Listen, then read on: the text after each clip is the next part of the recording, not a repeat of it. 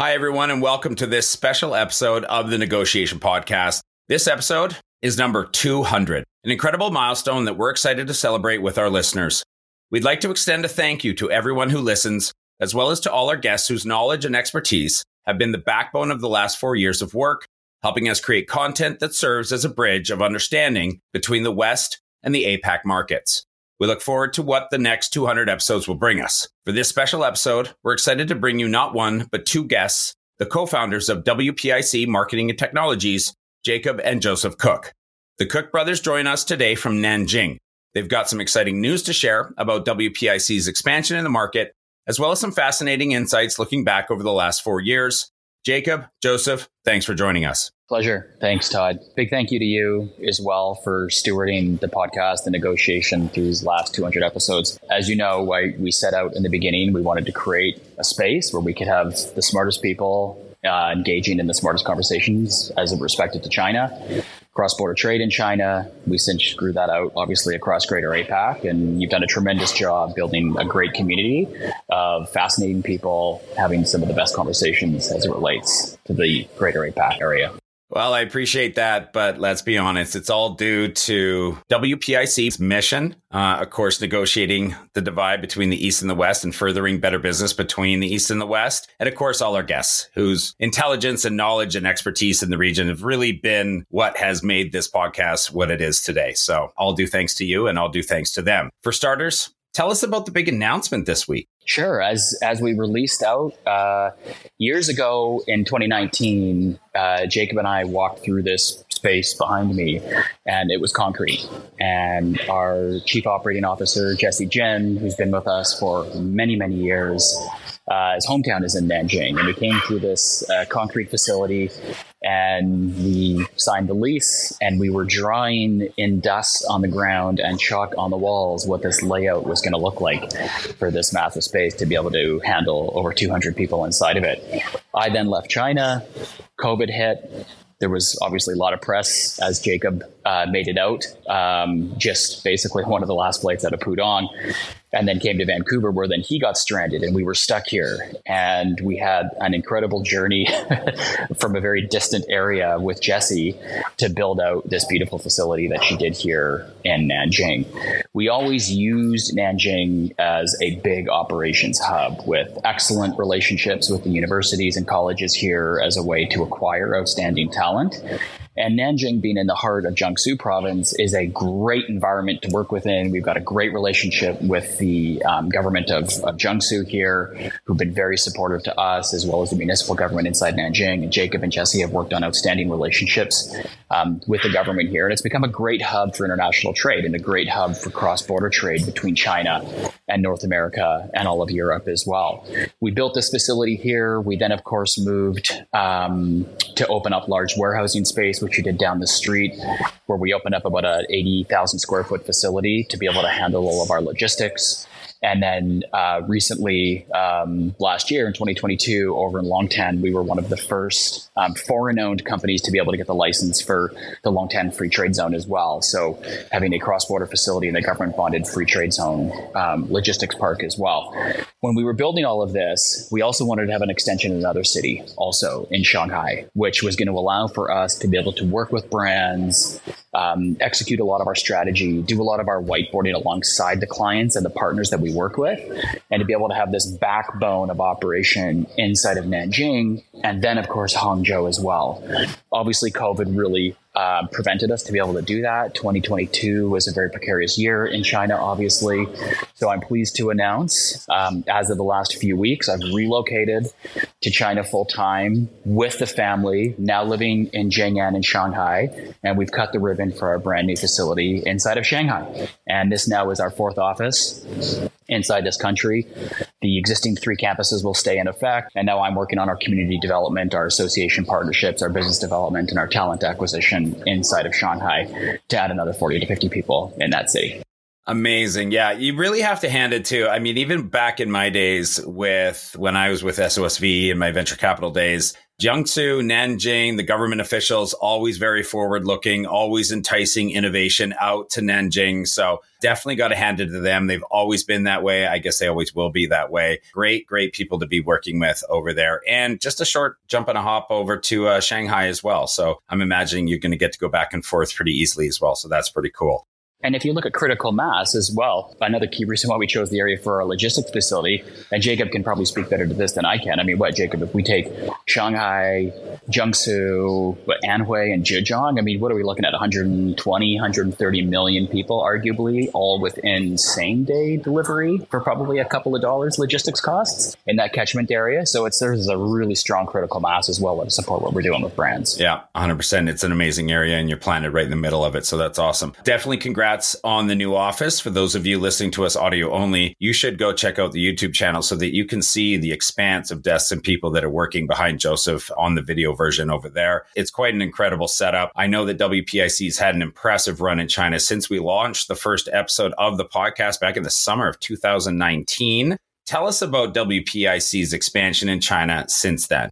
Yeah, well, time flies, Todd. That's for sure. It's really been about horizontal and vertical expansion inside the markets. As Joseph said, that first podcast, we were probably outlining and blueprinting this facility that we're in today. I remember even as we were in construction, we actually had to slow down construction, add more live streaming studios. Just a few things, I'm going down memory lane too at that time. And when we designed this facility was supposed to be a dual purpose facility where we were going to actually run some logistics out of here. Well, that didn't even hold for 3 months. We had another, 72,000 square feet that we added just about 10 minutes away from here that same year. So by 2020, early 2020, we were up and going at this facility. And that was probably full within a year. We'd already reached capacity. And that led us, into May of 2021, opening up our other large facility in China, in Hangzhou, right across the street from Alibaba. The logistics too, again, as Joseph said, opening up the bonded warehouse. We're now even in talks, save the announcements, but for another one as well, which I think we're going to be able to announce pretty soon. And new offices, we're now supporting a headcount here of about 300 in China and really becoming a full service growth partner. And that's everything from logistics to live streaming to merchandising. We're supporting new geographies now in the region too as well, and an ever growing client roster. It's exciting times, really. For those of you getting maybe a little thrown by the geography of everything we're talking about, Hangzhou is in Zhejiang, and then Nanjing and Jiangsu, they're all within about an hour of Shanghai, just to place it on the map for those of you who have never been. What about expansion outside of China, Joseph? Sure. Well, we've obviously been hyper-focused on China since the beginning. Our lives have been here for a couple of decades. But we've been asked by many of the brands that we've worked with over the years to support in a lot of the neighboring markets. And it started about 10 years ago. We moved into Japan about a decade ago to build out a very similar set of services that we execute inside of China. So Japan, it's a lot of the similar things that we're doing. We're functioning, merchant of record, receiver of record, full go-to-market programming, full data analytics, technical integrations, e-commerce activation, and the whole suite of digital activation, media, and content that we're doing in that market. Different technologies. We're obviously not working with Douyin and Tencent and Alibaba. We're working with the Japanese technologies. Primarily, that's going to be Rakuten, Yahoo, Amazon, JP, and so on. So we've got great infrastructure inside of Japan with great programming and lots of going concerns inside that market. We also moved more broadly into Southeast Asia about 18 months ago. Again, very similar story. We're moving into different technologies in that area. We're going to use a lot more of the Western social channels, the Meta ecosystem, the ByteDance ecosystem as well. And then, of course, into the Lazada shopping network.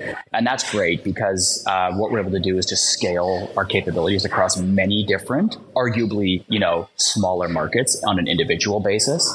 And all of our logistics facilities that we have throughout the region currently are all fully licensed to be able to fulfill into those networks. So this is great because now we're essentially using single source inventory to activate all of Greater APAC. We also have big moves and announcements that we're making for our South Korea programming. We've been operational, as you know, in that market for quite some time. We haven't made the big announcements about South Korea yet, But we're getting great programming that we're doing with Coupang, a big partner of ours, Neighbours, another big partner of ours, the logistics facility that Jacob was referring to that'll be announced soon. That's going to be related perhaps to something going on in South Korea that we're doing.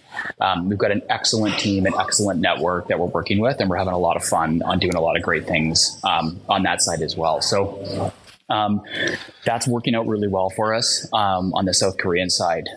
We will have some other news, Todd, not ready to talk about it yet, about some further expansion as well. Lots of cliffhangers, lots of teasers going on here. I want to go back and look to China for a moment. What have been some of the major changes in China's e-commerce landscape? Joseph, maybe I'll throw it to you first. Before Jake breaks down some of the specific trends and some of the numbers, why don't we go and just talk a little bit overall about the incredible growth in China? Sure. So, let's look at this over the life cycle of the podcast. So 200 episodes, we started this, 2019? Mm-hmm. I think early in that year, right? So what was the size of the market? $1.5 trillion, a little bit more, 1.8 trillion, I think, mm-hmm. was the size of the e-commerce market in China that year. So the biggest in the world. 200 episodes later, now what are we at in 2022 was about a 2 trillion size market. And from what we're seeing, 2023 is going to be about a 2.2 trillion size market. So if you look at, compounded annual growth rates, like this is where it is at. If we look out, over the next few years, we're seeing the forecasts come in from the big consulting firms, arguing that China's going to hit about 3.5 trillion, before the end of this decade. So this is massive. The other thing that's really exciting that we see if we look at, what's happening in China compared to the rest of the world is if you look at just general penetration of retail and behaviors of the market. Jacob can speak to this way better than I can, but, good friend of ours, fellow consultant Michael Zakor, I remember when he was announcing, Q1 2022, that, basically in 2021, China had surpassed the 50% mark of retail purchases occurring online. And I think China was the first market in the world to have more than 50% of all the retail purchases are occurring online via e-commerce. And that's a huge deal. So, we're basically wrapping our arms around that data and that reality. And we're obviously trying to activate and support and, accelerate growth for brands as best as we can. But, these are the things that are really exciting to me. And, Jacob's a lot smarter on this and can get a lot deeper on how he's seen that we're working with that intel. Yeah. And you know what? Shout out to Michael Zakor, a guy that we got to get back on the podcast here soon. He's been on a couple of times, but it's been a while. We need to get that guy back on. Jake, over to you. Talk to us a little bit about some of the trends over the last 4 years. Well, I think since we talked about it, remember, again, when we were in construction here, we had to stop construction for our 3 live streaming rooms and put that up to 8 and redesign sort of midfield. And that just really tells you how fast it was growing. In 2019, it was about $62 billion US in live streaming sales online. We're expecting about $600 billion this year. So, that's a 10x in the 4 years this podcast has been around. That's really phenomenal growth. It was partly fueled by the pandemic, but it's been a sticky trend. We're more than a year out of the pandemic right now. And no real end in sight. Industry was obviously concentrated by a couple of big ones who amassed billions of personal fortune with both Via and Austin Lee. There was some deplatforming pressure, content issues, and now we really see a much more fragmented industry whereby we have millions of live streamers online right now, all of them building up their own individual audiences. We bet early on this trend and we were rightly rewarded for it. But there's also been the rise of other apps too coming out. Kuaishou becoming a big one, Pinduoduo, Douyin, and WeChat. Tmall still definitely has the dominant market position, but we're seeing a lot more strategic investments in this type of content. The way we've always looked at this too is we've seen more traditional e-commerce platforms be kind of search-based, where they didn't in their algorithms doing recommendations, usually based on things that you've already bought. But live streaming kind of replicates that mall experience where maybe people didn't go there with that pre-intended purchase intent. They knew they were going shopping, just similar to what their mentality would be about going to a mall. But they're looking for recommendations and they're buying those recommendations. You mentioned there the shopping norms have adjusted, more online, more live streaming, more social commerce. What about consumer trends themselves? Joseph, I'll ask you to jump there first, and then we'll go back to Jake. Sure. Where I sit typically, right, working with the brands outside the market and trying to understand, how they're looking at China and how they want to rethink about it. There's a realization that there's a general maturation of the consumer inside of China, right? So, historically, brands could basically rely on, kind of general macro fad to encourage purchase. That's why you had really strong success with like a few big brands in the market doing big things and sucking up a lot of that consumer oxygen that was going on. So now that we've seen the maturing of the actual consumer base inside the market, right? People are branching away from the sort of cliche, obvious purchase. So maybe somebody's not going to buy, the $2,000, $3,000, $4,000, $5,000 bag, luxury bag, the LVMH accessory. They're going to go and spend $3,000, $4,000, $5,000 on a variety of other items.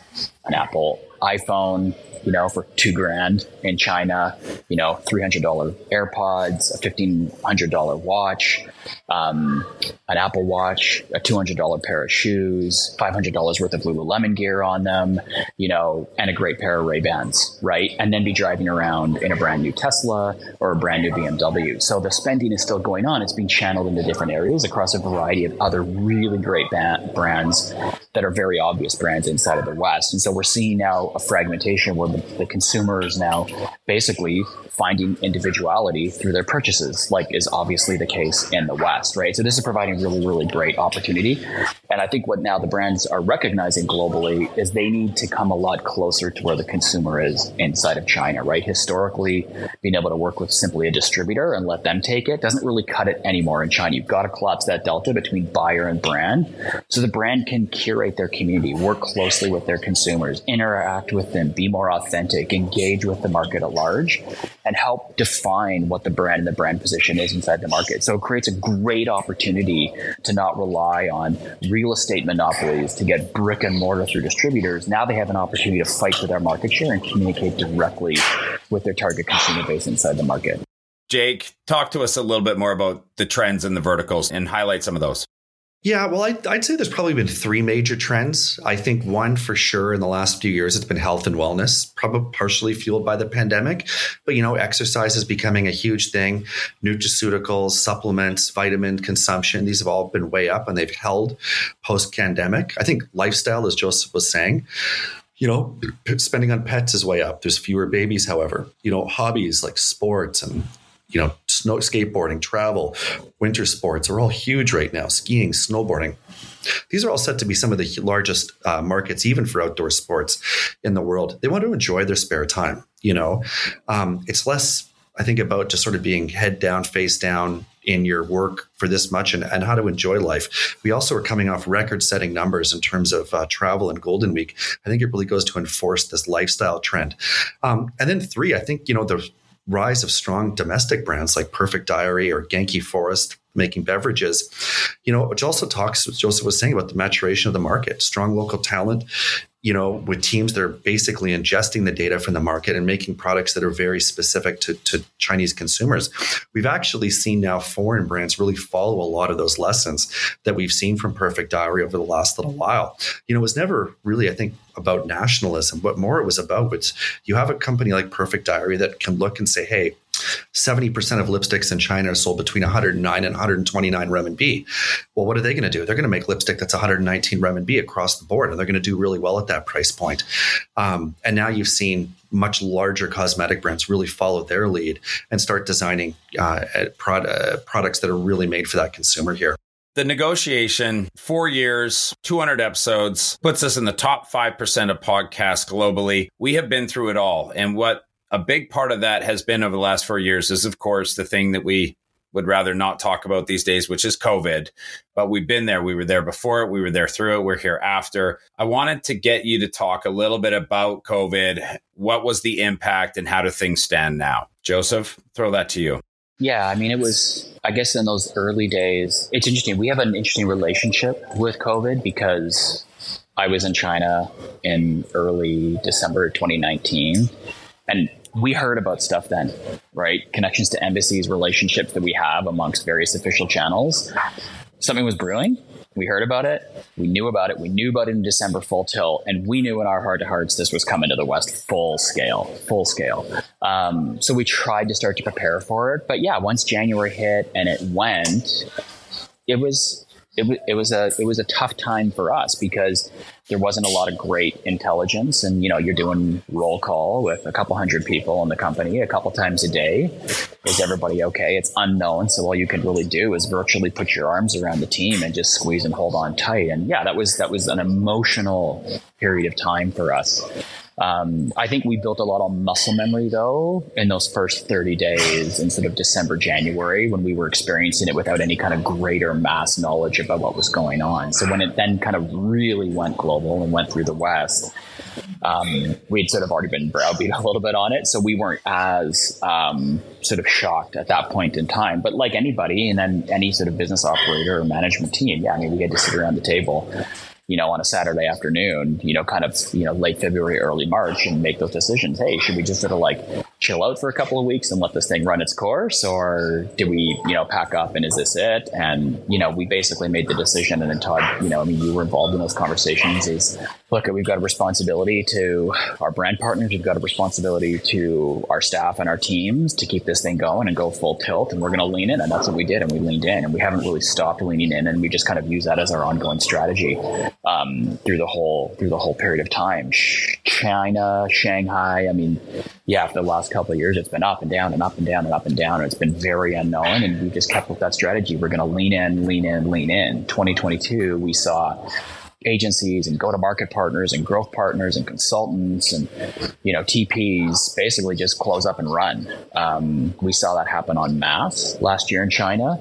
And again, we just stick with the mantra, lean in, lean in, lean in. And I think that's, from where I sit, that's a big reason why, we've come out of it, tremendously stronger, much bigger, and, with a team that's really, really tight and in sync with each other. That's how I, reflect on it.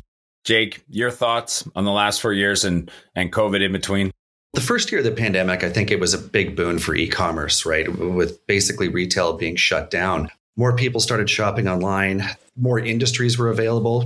People like things like cars and home appliances were traditionally not online purchases. And those norms actually became permanent post-COVID. We talked a little bit about, the different trends that are fueling growth right now, lifestyle, et cetera. Supply chain issues, that was a real big one over the pandemic is getting multiple facilities open. We actually had a temporary facility in Hangzhou as Nanjing was going through some outbreaks there too as well. And part of the reason that we have so many logistics facilities in the networks that we do is just that overall attitude of leaning in, rolling up the sleeves and staying open, continuity of service, which was really, really big for us. And we did. I mean, at no real point, because of how we're spread out and decentralized, did we ever get any 100% shutdowns, even as the offices were going through COVID outbreaks of their own. Amazing. And Jacob, you had a great point, Todd. You'll remember this as well, but the analogy, you sort of summarized it on one of your interviews with Bloomberg, where I think you had David, the anchor, finally break character on it, right? He was asking about changes in behaviors and the rise of online grocery shopping apps and stuff like that. And Jacob, you made the point. You said, look at, people have been buying their food in China the same way for 2,000 years. And all of a sudden they just changed overnight. And that habit just broke. And the convenience of digital transformation basically replaced all of those market norms. Right. And it maybe took some catalyst like COVID to really break those patterns the way that we did. So as we've seen, it's not going back. So all of this that's happened and all these changes, good, positive, and some obviously not with, obviously the devastating health effects. But yeah, we are where we are today. And I would agree with Joseph. We're in a much stronger position and ready to lean in. Well, thanks very much, gentlemen. I appreciate that. Can you share a little bit about what's next? Well, like you said, a lot of cliffhangers going on. But I will give you one hint, Todd. There's something big. What can I say? Some huge southerly news coming soon, mate. I know that you've had a lot going on. And I know that you've been expanding in a lot of different places. And I think for the listeners, they'll probably be able to see that this podcast is also going to be expanding along with everything that WPIC does. So for those of you listening that have been staying with us for a while, who look to us as that source of information, that boots on the ground, finger on the pulse of everything that's happening in China. And the reasons that you're doing it is because you're looking for an advantage in whatever you do, whether you're an investor or you're a brand owner, or maybe you're just a China enthusiast or you're a Southeast Asia enthusiast, and you know that the future of AI or EV is coming from that area of the world and you want to be on top of it. Well, stay tuned because we're going to be expanding our coverage. We're going to be expanding our our guest list and those that come on the show. So we've got some really exciting things coming for the next 200 episodes after this as well. But I'm going to close it off there for now. Happy 200th episode. Happy opening of the Shanghai office. Happy return to China, Joseph. Jacob, Joseph, thanks very much for being on the show. Thank you, too. Todd. Thanks, Todd. Always. Thanks for being here for all those years. You bet. It's been my pleasure and my honor for sure. For those of you listening to the audio only, please don't forget to go over and check out the YouTube channel. We've got great shorts. We've got a lot more information over there. Check out the WPIC YouTube channel where you will find this show in video format. And of course, it's always available on any of your favorite podcast platforms in audio only version as well. But thank you to everybody. Thank you for staying with us for 200. We'll see you in the next 200. Thanks again. Growing a company is hard. Doing it in a foreign market, exponentially so. The best piece of advice I can give you is not to do it alone. When you start looking at the Asia Pacific region for further expansion possibilities, and I sincerely hope you do, make sure you choose the right partners to do it with. My good friends at WPIC Marketing Technologies have almost 20 years of experience helping brands, just like yours, enter China, Japan, and Southeast Asia. I hope you enjoyed this episode of The Negotiation, and if you're interested in being a guest or want to connect with me or any of our team, please reach out to us at podcast@wpic.co, and be sure to rate, comment, and subscribe wherever you get your podcasts.